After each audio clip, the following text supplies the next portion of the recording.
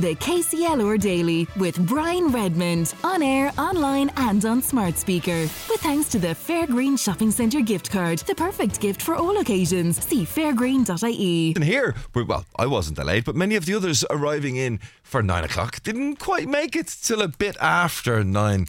And they'll be popping into me now. Martin Quilty only just arrived into the building. He seemed a little peeved. We'll find out. Aisling MacDonald, who's producing today, she was running late also. Mary Marr, somebody who's well known, was late, but didn't seem to be particularly perturbed by the situation. Some of them coming into us. Aisling, they've all just arrived. Aisling, Mary and Martin all joining us in studio. Good morning. Good afternoon. Isn't that what some sort of smart Alec would say? Good afternoon, Brian. Oh, Brian. Aisling, tell me, what delayed you this morning? What delayed me this morning was, so the ongoing traffic on Ossory Bridge. But this morning I found that they did a stop-go system at 9 a.m, which I don't think was the best move for me and hundreds of other cars. And lots of people say maybe leave a bit earlier. I did. It took me 60. Well, it usually should take me 10 minutes. I had about a 50-minute extra trip on my journey, and that's no exaggeration this morning. Okay, so for those that don't know your general direction of travel, give us a little bit of an idea of the route that you take. So I came from the Johnswell Road area on the Ring Road. I had to get across to Lochboy to school and childminders. Then all I wanted to do was get from Lochboy to KCLR, and that took me 60 minutes. And I did leave before 8:30. Because I didn't want, people to say, well, leave a bit earlier. I did. Martin, is she fibbing? No, she's not. She's spot on. Where were you coming from? I honestly thought there was an accident this morning up on the Ring Road, because there's usually an accident heading there by Woodies in that direction. Because I'm like John Keane, so I come up the motorway. I started in Danesfort, which they started with roadworks there, and I'm like, God almighty, now I'm going to have to put up with these going home. Came into the Spring Hill roundabout, saw the traffic, and I'm like, there's definitely an accident here. Now luckily enough, I had to go to Lochboy this morning to pick up something, so I did, like Aisling, went there and thought to myself, yeah, this is going to be great and handy.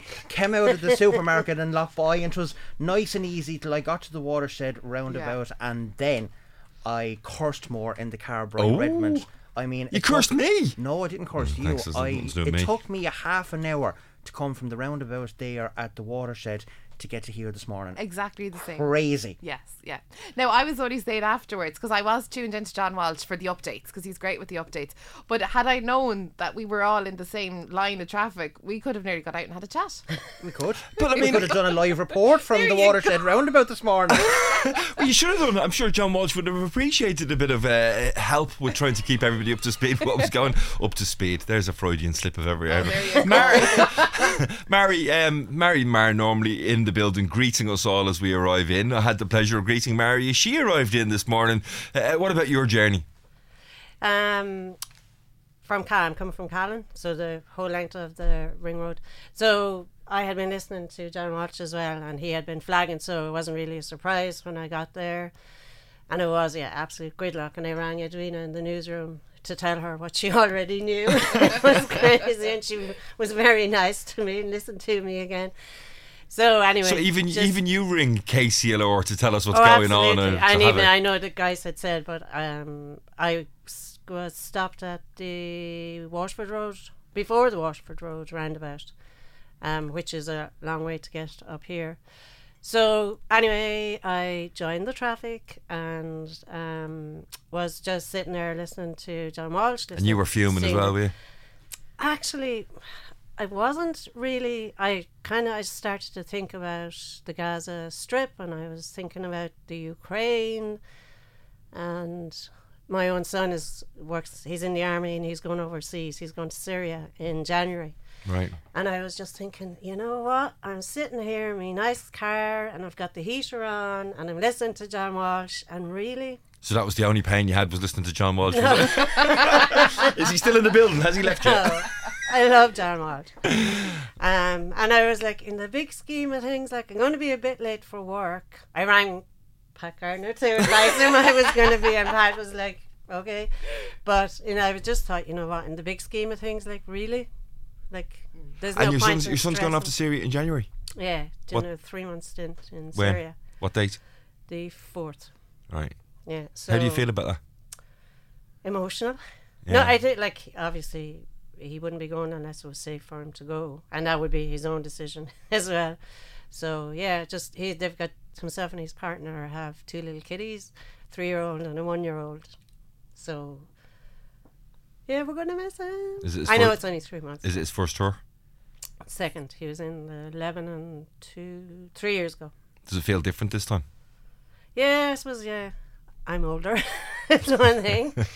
We've got the 2 little kiddies and his partner, and it's different circumstances now. Syria was completely different than when he went out to Lebanon. So yeah. So anyway, So you've got it in perspective, whereas these 2 other side of you are just having whinges and moans about nothing. Stage in my life, I suppose, and stuff I have, but yeah, I wasn't that stressed. Martin, have you calmed down a little bit now hearing Mary's story?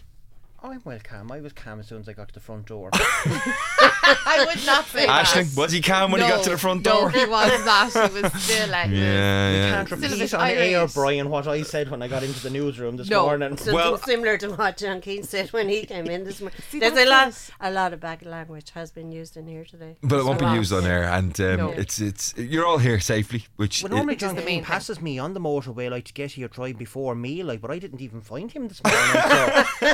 So.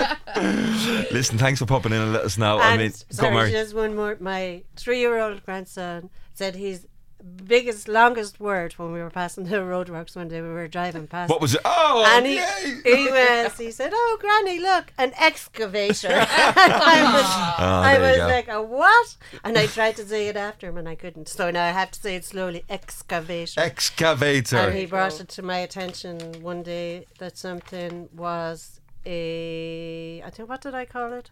A roller? I think I said roller, and he said, "No, Granny, it's a dumper." It's a dumper. So there you go. Yeah. Finn has learned. Well, listen, I'll tell you what I'm going to do, just to try and cheer everybody up there. We're gonna kick off with a little bit of Christmas music today. Mary, I love your approach to things. You're Ever the optimist. She described herself last week as our comfort blanket here at KCLR. Mary Marr, Martin Quilty, and Aisling McDonald. Thanks for popping in. It's not that bad. You'll get there in the end. The KCLR Daily with Brian Redmond. On air, online and on smart speaker. With thanks to the Fairgreen Shopping Centre gift card. The perfect gift for all occasions. See fairgreen.ie.